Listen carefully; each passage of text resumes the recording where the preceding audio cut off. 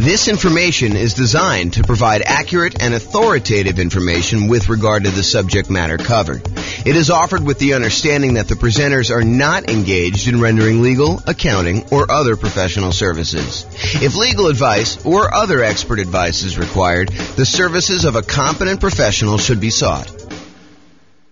Welcome to the Miami Real Estate Investing and Real Estate Financial Planning Podcast. Learn all about investing in real estate in Miami, Florida, with a combination of real estate financial planning and modeling with numbers specific to Miami, plus syndicated, more generalized recordings of live and pre-recorded real estate investing classes, not all of them specific to Miami. Be sure to stay tuned after the podcast for a message from our sponsors. Well, good morning and welcome, everyone. I am James Orr, and we got a very special class today. This is part of the series on improving cash flow. And so today we're going over improving cash flow when considering your real estate investing strategy. When you're thinking about which strategy you want to use, how do we improve cash flow when we're trying to decide whether we're doing traditional buy and hold or short-term rentals or house hacking or nomading or whatever we're trying to do there. So all of the things we're going to discuss today have to do with choosing your existing real estate investing strategy. And this is, as I mentioned, part of the series we're doing. And so we've already covered how to improve rental property cash flow when we are searching for properties. That was covered in a previous class. So if you want to see about all those different strategies, go watch that class. We've also covered all of the different strategies of the largest section, the one that has the most ways to improve cash flow, and that was the financing section. Today, we're covering this, how to improve cash flow during the improved strategy phase. So we'll talk about these different options. And then we've got some future classes coming. The one class on how to improve cash flow when you improve the property itself, while you're marketing the property, while you own the property, and then while you're renting the property. So there's different kind of stages that I broke it down into, and we're covering the classes, we're covering the strategies, the 88 strategies to improve cash flow in all of those different stages in discrete classes by stage. So if you're at the stage where you're searching for properties, just review the one for searching properties. If you're at the stage where you're financing, do that. If you're trying to figure out what strategy to use, this is the class you'll want to use for that one. Okay. So when we're thinking about improving cash flow is really made up of how much income you have coming in on the property, all the different sources of income, especially the rent, but then also things like laundry or renting out different parts of the property, or maybe you add in additional services like landscape service or internet service or things like that nature. So there's different strategies of rent or different sources of income like rent, and then all of the other sources of income you have in the property minus. In order to get cash flow, you have to subtract out all your different expenses. And your expenses are, your mortgage payment, taxes, insurance, maintenance, property management, vacancy, like all of those different things are expenses. And so when you think about how do you optimize, how do you improve cash flow on property? Well, it really consists of two different parts. How do you maximize the income you have on a property? And then how do you minimize all of the different expenses? And a lot of the things we're going to be talking about here today in this class have to do with maximizing income. Although a couple of them have to do a little bit with minimizing expenses, the majority of them are maximizing the income on it. So be sure to consider the impact of both income and expenses and the additional work involved and the value of your time when you're considering all of these different strategies to implement. Because some of the strategies, as you'll find out, they are significantly better cash flow, but they also require a lot more of your time and effort in order to implement them. So just kind of keep that in mind. All right, since we're talking about strategies, this is the list of the different strategies that we've broken out for real estate investing. So I'm not going to cover these because this is going to be covered in its own separate class. However, this is the list. So I'll just run through the titles and you can kind of research these if you want to dig deeper. Buy and hold, real estate investing, buying a property and renting it out and holding onto it for a long period of time. The nomad strategy, buying a property, moving in as an owner occupant, living there for at least a year. It's a requirement of the lender. Usually do this because you can get very low down payments or nothing down payments, and you get improved interest rates, which could lead to some improved cash flow on a property. So you go move into the property, live there for a year, then you convert the property that you just lived into for at least a year into a rental. You buy another property to move into, and you repeat this process until you have as many rental properties as you desire. So that's the nomad strategy. House hacking, which we'll cover a little bit today, because it's one of the strategies we're going to discuss. That is renting out any part of a unit that you're living in. The most common example is you buy a duplex, you rent out one side of the unit, and you live in the other. But it could just be renting out, the property to roommates. You buy a single family home with 4 bedrooms, you live in one of the bedrooms, you rent out the other 3 or even just one, and that is considered house hacking. And there's some variations on that, which we'll talk a little bit about today as well. The BRRRR strategy: buy a property, rehab a property, rent a property, refinance it, and then repeat. So there's the buy, which is the B, and then all those different R's: rehab, rent, refi, and repeat. So all the different bars there for BRRRR. And that's a strategy for being able to buy properties and leave very little or no money in the ideal situation. Most of the time, it's leaving a little bit of money in the deal so that you're able to acquire properties with little down.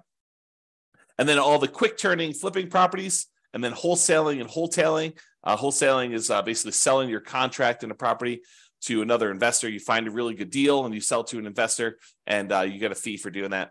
All the creative financing stuff: buying property subject to, lease option, lease purchase, rent to own, owner financing, agreement for deed, contract for deed, loan assumption, like all of the creative different strategies for financing properties. Those are different strategies. And then partnerships and syndications: if you're going to get together with one or more other folks who want to invest in real estate with you, then you can kind of structure those in various different ways.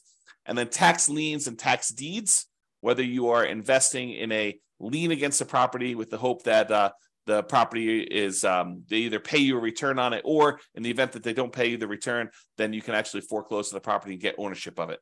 And then real estate investment trust, which I don't usually cover, but I include it to be all inclusive, to kind of be comprehensive here. That's that. So these are the different strategies. And you'll see that we're talking about using different strategies here today when we talk about how to improve cash flow. All right, so here's the list. Different ways to improve cash flow when you're thinking about the different strategies you can use as a real estate investor. So one of the different ways you can kind of improve this is to change the term that you're renting out properties. So I think a lot of people think about investing in real estate as you buy a property and you rent it out, and you rent it out to a tenant, and there's a year-long lease in place. And maybe the tenant renews for another year, and you kind of keep doing that. Or maybe they leave early because they got evicted or they can't pay their rent anymore, and you kind of shorten the term in that way. But you could deliberately choose to rent out properties monthly or weekly or nightly, like a vacation rental. So changing the term of the rental can improve your cash flow on a property. We'll talk about that a little bit. Or doing a totally different strategy, like a lease option, where instead of just leasing the property to a tenant, you decide you want to go after a tenant buyer, a tenant who also has the option or a contract to buy the property from you a year or 2 or 3 or 4 or 5 down the road, or 6 months down the road, whatever you negotiate as part of your term.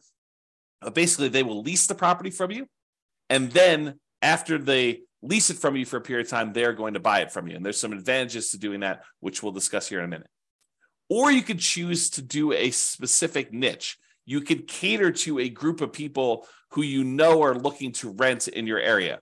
For example, you could choose to focus on student rentals, or you could choose to focus in on traveling nurses and provide them, kind of services related to their particular industry, knowing that they're coming in for, contract periods of time, and they're going to need some extra stuff in your property. Or you could cater to oil workers if you happen to live in an area that has a bunch of people coming into town to do work on the oil kind of stuff that they do. I don't even know what they call it. So you can cater to all these different niches, or you can cater to things like corporate rentals. So you decide to do that. And then I'll kind of group these last 3 together. They're all really versions of house hacking, in my opinion. So we'll talk about roommates, getting roommates, changing a strategy to having roommates, like house hacking with a single family home, or renting by the bed or bedroom. Sometimes especially with like student rentals, sometimes they'll rent out by the bed or bedroom. You might rent out by the bed if you're putting 2 students per room, or you could rent out by the bedroom if you're renting to maybe a graduate student or something like that. Or you could rent by parts. In some cases, you may be renting a property where you rent the garage separately, or you rent access to the community swimming pool separately, or you rent access to the storage units on the property, like the storage shed where somebody wants to be able to store something or whatever they're doing there. So those are different ideas, and we're going to go into those in detail here. All right, so let's talk about term. So related to term, so term is going to be basically changing the term, the duration of your lease term. So you can either do a daily rental, things like vacation rentals, or there may be some situations where you might rent by the day, or you could do weekly rental. I guess it would be a variation of vacation rental. But I was thinking of if you rent your property out for the Super Bowl weekend, that may be like a daily rental or maybe a weekly rental. But it's all sort of covered under that short-term rental, vacation rental thing. So you can do daily rentals. You could do weekly rentals. Weekly rentals could be a good strategy, or monthly rentals. Instead of doing the weekly, you could do monthly. Or the traditional way of doing this, I think the most common way that most folks are familiar with is yearly rentals. So in addition to changing the term of your lease, a lot of times you're changing what you're providing with the rental, whether you're providing the house furnished or unfurnished. And so realize that you may have sometimes significant additional startup costs if you're changing the term of your strategy from a year-long lease, which you may be renting out a vacant property, although you could do a furnished year-long lease, and do instead a more of a completely furnished turnkey. Someone shows up almost like a lodging hotel sort of situation where you allow someone to come and stay in the property like that. So typically, rent increases as the duration decreases. So the shorter the term of your lease, typically the higher the rate is. There are probably some exceptions to this, but overall, that's the general rule of thumb. Shorter terms tend to be more expensive than longer terms. Now, the other thing to watch out for, if you're going to go and do the strategy where you're going to change from doing year-long leases to short-term rentals, which could be significantly higher income on the property, you also have to watch out for increased expenses, like increased vacancy expense. You're not going to have 100% of the nights occupied in most cases. There's probably some exceptions to this, but in most cases, you're not going to have 100% of the nights occupied if you're doing some type of short-term rental or vacation rental. You might have 50% occupancy or 70% occupancy or 30% occupancy. So just realize that you may have increased vacancy for doing that. You may also have an increase in marketing costs. Whereas you may market to find a tenant for a year, for the 60 days or so prior to the lease expiring to get your next tenant. If you're doing a vacation rental, you may be advertising on all of the kind of short-term vacation rental type websites, and that may significantly increase your marketing costs and time. And then also your management costs may be much higher. If you're doing short-term rentals, you may have a significantly higher cost to get the property ready for the next tenants, kind of like being in touch with the tenants, kind of doing your contact and making sure everything's ready to go for the short-term rentals. Things like that could be increased by doing a shorter term. And then finally, in some cases, the maintenance on a property on short-term rental could be slightly higher depending on how things in your property wear and what it costs for you to keep up with maintenance on the property for doing that. Replacing things that you might not have in a long-term rental, like linens or shampoos and things of that nature. You could have a pretty significant increase in cost for doing that as well. But in a lot of cases, not every case, but in a lot of cases, those costs are more than made up for by doing the short-term rental. So this class, by the way, is not intended to be like, this is how you do short-term rentals. This class is intended to be like the overview of how do you improve your cash flow and things to consider, then go research. If you're interested in doing short-term rentals, you want to go dig into that particular strategy to become an expert at that particular strategy. Okay. All right, let's talk about lease options. And when I say lease option, I'm talking about the whole kind of like rent-to-own family. Lease option, which is a lease with an option contract. Lease purchase, which is a lease with a purchase contract. Rent-to-own, which is a generic way to describe these, or lease to own, which is another generic way to describe these. So I'm talking about that whole family when I say lease option. So I'm not specifically calling out lease option. I'm using it generically. Okay, this tends to provide the lease with option where you find a tenant buyer who wants to lease the property from you with the intention of buying it from you 3 months, 6 months, a year, 2 years, 5 years down the road. It tends to provide exceptional improvement in cash flow in markets where the cost to buy is significantly higher than the cost to rent. In other words, where the price to rent ratio is less than ideal. So if you're in one of those markets where it's really hard to make cash flow work, putting a reasonable amount down because the cost to buy a property is so much higher than the cost to rent a property, this could be a great strategy for you to consider. If you think about it, and I'll just name some numbers here. Let's say in your marketplace, if you were to go try to buy a property, the mortgage with taxes and insurance and everything on it is close to $3,000 a month. But rent on that particular property is, low 2000s, 2,200, maybe 2,000 even, maybe 2,400. But there's a significant difference between what a property would rent for, and even if you put 20% down or 25% down, what the property would cost you to buy. If you're in a market like this, lease option could be an interesting strategy. Why? Because when you're talking to someone who is coming in, they're leasing the property with the intention of buying it later, you need to talk to them about what it's going to cost them to buy the property.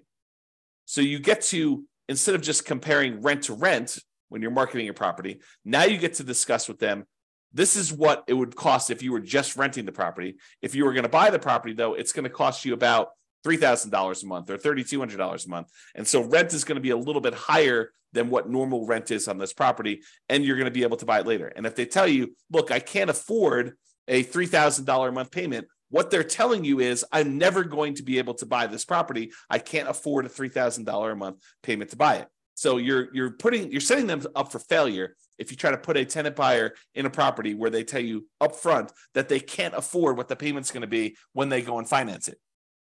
If the only way they can afford the property is when they're renting it, then they're never going to be able to afford the property. Now, there's exceptions to this, right? Like someone comes into a windfall of some sort and they're able to get a big enough down payment where they could buy it all cash and they no longer have a monthly payment, or they get a big enough down payment where they're able to do that, or they think the interest rates are going to go back down.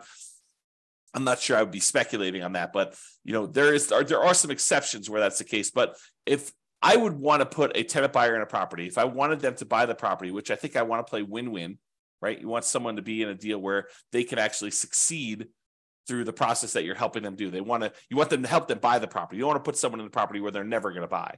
So if you do want to do that, which I think you should, then you put them in the property and they need to be able to afford that monthly payment. And so now you can start comparing what the payment would be when they buy it to what the rent is, and maybe you're able to get a little bit higher than fair market rent for the option for them to be able to buy the property from you at some point in the future. Okay. And I'm very deliberately not going into all the details of, do you apply some of the monthly payment toward their purchase price or anything like that? These are all different things that you need to learn about if you plan on using this strategy, but I'm not going there today because we've got other stuff to cover. This is not intended to be a class on implementing lease options. There's separate classes on that if you really want to dig into that strategy. Okay. However, even if the monthly fee, the amount you're charging them monthly, was completely identical, right? You were able to get only the same amount you were able to get for rent as renting the property versus doing a lease option. You're only able to get that same $2,200 a month, whether you did either strategy. If that was the case, there are some significant improvements to cash flow from getting a non-refundable purchase deposit when the tenant buyer comes in the property. So even if the tenant buyer is only able to pay $2,200 and the tenant would normally pay $2,200, if you're getting for example, a $10,000 non-refundable purchase deposit, that would significantly improve your cash flow on the property. So for example, let's say they had a 3-year period in order to be able to buy the property, and you're getting from them a $10,000 non-refundable purchase deposit. Well, if you take that $10,000 and you kind of like spread it out evenly over a 3-year period, it's almost like getting an extra $250 more per month in cash flow. Even though you're going to take that $10,000 in many cases, you're going to apply it toward the purchase of the property later. So you're trading some of the appreciation you were expecting to get in the property over those next 3 years in exchange for getting better cash flow in the meantime. You're doing some deal alchemy. You're trading future appreciation, the $10,000 of extra appreciation you would have gotten later on when they buy it from you. And you're saying, I'm going to apply that $10,000 towards your purchase. I'm going to take some of the profit I would have gotten at the end when they bought the property from me, and I'm going to take it up front as a non-refundable option fee, which does apply to the purchase price for them, counts as part of their down payment. But then you're also getting that, which if you spread it out over 3 years, looks like you're getting $250 plus per month in extra cash flow. So if you thought you were getting $2,200 a month, now you're really getting $2,450, which is significant in certain markets, right? So that is one way to look at the lease option. And then the other thing is, in general, I think it is true that if you realize rent is a range, right? Unless you have 100 identical properties that are all renting and they're all exactly the same, all the same views, all the same backyards, all the same amenities, all the same layouts, like everything is identical, and a tenant can go in and they've got 100 different ones to choose from, and the rents are going to be pretty much exactly the same for all of those. But if you've got one property and another property, and the other property has slightly different layout or slightly different amenities or slightly different kind of upgrades or slightly different view or slightly different location in the neighborhood, like the rents on those are not identical. And so there's a slight range of what rents can be.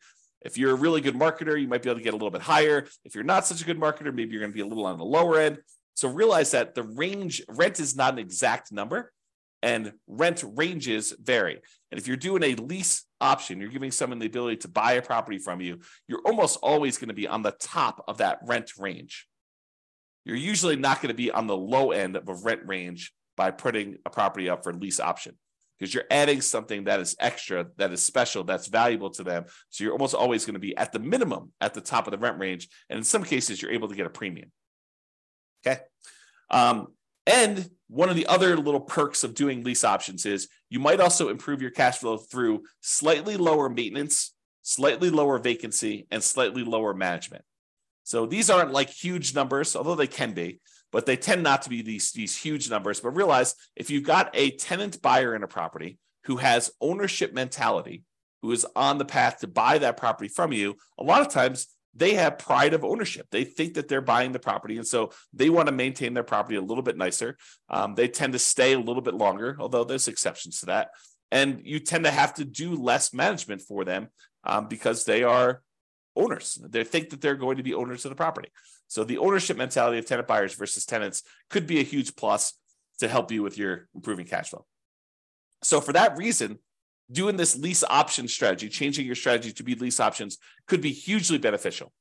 And I've also talked about how in the past, and this is sort of a side note, go like research this more with one of our other classes, but I've also talked before about this idea of being able to use the lease option non-refundable option fee in order to use that as the down payment to go buy your next property.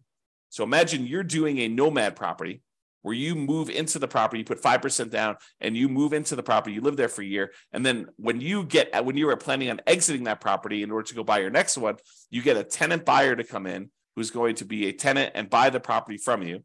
They give you a option fee on the property. Let's say it's 5% of the purchase price. Then you use that option fee yourself to go put 5% down on the property that you're buying, and then you are able to buy your next property. The tenant buyer who is going into your old property provides you the down payment to go into your new property. So this could be a strategy to provide you with the down payments to continue your own investing strategy as well. All right, let's talk about niching. Specialization tends to be more expensive than generalists. So if you cater to a specific audience, corporate rentals, traveling nurses, students, undergrad, graduates, startups, whatever you decide you're going to cater to as part of your particular strategy, it is up to you to figure out how you can provide extra value, what they need, determine what they need, and then provide them what they need, add value to whatever it is that you're offering. And a lot of times you can get slightly improved fees by doing so. Okay. So what can you offer them that would be more attractive to people in that group than just renting another property? And then what's a reasonable premium you can charge for providing that extra value? So if you're going to charge money for students, maybe you provide housing that's near the university and some extra things that students would like the terms that kind of coincide with the school year, or the ability to have their parents co-sign, or whatever it is that is appropriate for you and that particular niche that you're serving. Find out what they need, how you can cater to them, and then cater to them, and then you may be able to find a profitable niche to focus on. All right, let's talk about house hacking. So house hacking is renting out part of the property while you live in the property. And we're going to go over 3 different examples. We're going to talk about getting roommates. We're going to talk about renting by the bed or bedroom. And then we're going to talk about renting by parts. So let's jump into that. So let's talk about roommates. So imagine you have a single family home. You might be renting bedrooms with use of other parts of the property. So you rent them a bedroom, but they get use of the kitchen and the basement and the living room and maybe a parking spaces if you have that in your property. In some cases, you may have a non-conforming duplex that you could rent out to a roommate. So we see these occasionally come up, but they're properties where they're not duplexes. They're not zoned a duplex. They are not set up where they qualify officially as a duplex, but they look like a duplex. It's a property that's a complete upstairs unit, and then there's a side staircase that goes down to the basement unit, and there looks like a totally separate apartment in the basement.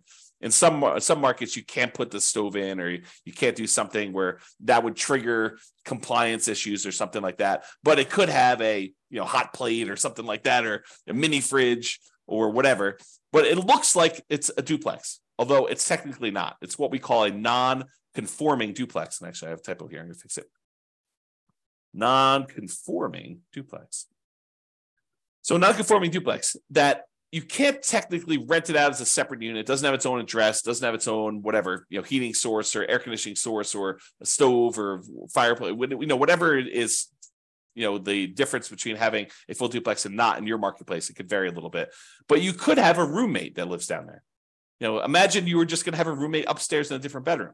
Well, in this case, you have a roommate, and those could be the rules that you apply to this thing where you are having a roommate. And so a lot of times you have to watch out for your occupancy limits in your marketplace, and they're not going to have their own address. And maybe you have to give them access to something else in order to do this, make this right. Find out what it needs to be in your marketplace. And a lot of times your real estate agent can help you with that. But you maybe have a non-conforming duplex that you could do that. Or if you have a traditional duplex, triplex, or fourplex, you might be renting out the other units of that property, like actual conforming duplex, triplex, where they're legally considered duplexes, triplexes, or fourplexes. You might be renting out the other units. And in addition to that, some investors may choose to rent out the duplex, rent out the other units, or triplex or fourplex, rent out the other units. And then in addition to that, they may choose to get roommates for the property they're living in as well. Okay, so that is another option. So that's like roommates, and that could significantly improve your cash flow if you're thinking about that. Okay, rent by bed or bedroom. So in some situations, they might lend themselves well to renting out by the bedroom or even the individual bed. A lot of student rentals, they may do individual bedrooms, or they may do kind of by the bed, where you have two students per room. You have two beds in there, maybe two desks or something like that to kind of cater to the students. Or you could rent by parts. We talked about this non-conforming duplex, triplex, or fourplex, and be sure to check and comply with local occupancy laws to do that. But more unusual setups could also include like RV parking spaces for them to park their RV. So if you have lots of space in your property and it's set up for RV parking, you're allowed to do that with your HOA, then maybe you go ahead and you rent out the space for someone who wants to be able to park their RV there, and that could improve your cash flow on the property. Or maybe you own an RV that you have, or maybe it's a tiny home that you set up on the property, and you could rent that out as its own separate living unit on the property if your occupancy laws allow you to do that. Another common one is if you have a garage or storage units, you could rent out the access and use of the garage separately to somebody who has a car or like machine shop that they really want to have separately, and they don't have space in their apartment, and they want to just rent a private garage to be able to have their setup there so they can do that. It does not have to be, like, it's kind of key point here, it doesn't have to be a place where people sleep.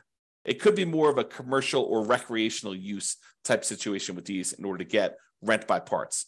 Another example would be use of the community pool. In some neighborhoods, by being a member of the HOA, you get use of the community pool. You may not want to use that. Maybe you get wristbands that'll give you access to do that. Maybe you maybe you sell the rights for a family to use your wristbands. Maybe make sure you check with your HOA to make sure this is legal. Or maybe it's use of the rec center. They've got a gym set up down there, or if somebody wants to have weekly meetings for their whatever, their club, book club, knitting club, game club, whatever they want to do, and they want to have use of your recreational center, and you could rent out use of that by giving them access to your rights to do that.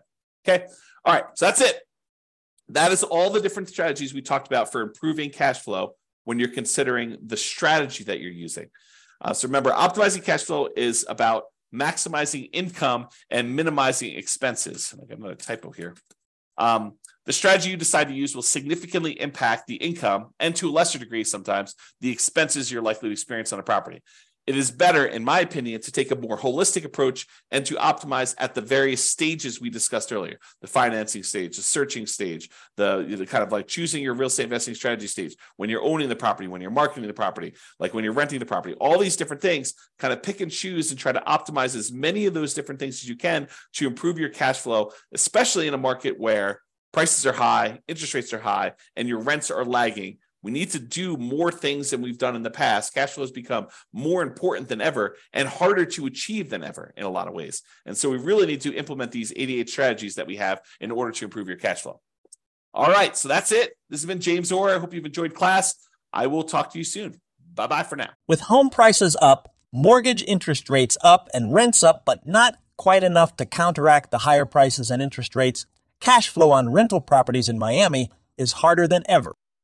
Book a call with the Real Estate Financial Planner to apply our proprietary 88 strategies to improve cash flow on your rentals. See the show notes for a link to schedule your call and improve your cash flow today. If you're a real estate agent, lender, or professional in Miami that wants to help our real estate investor listeners, consider reaching out to learn about collaboration opportunities with this podcast. We'd love to add more value to our listeners by having you assist our investors buy, sell, and finance their real estate investments. See the show notes to schedule a call to discuss collaboration opportunities.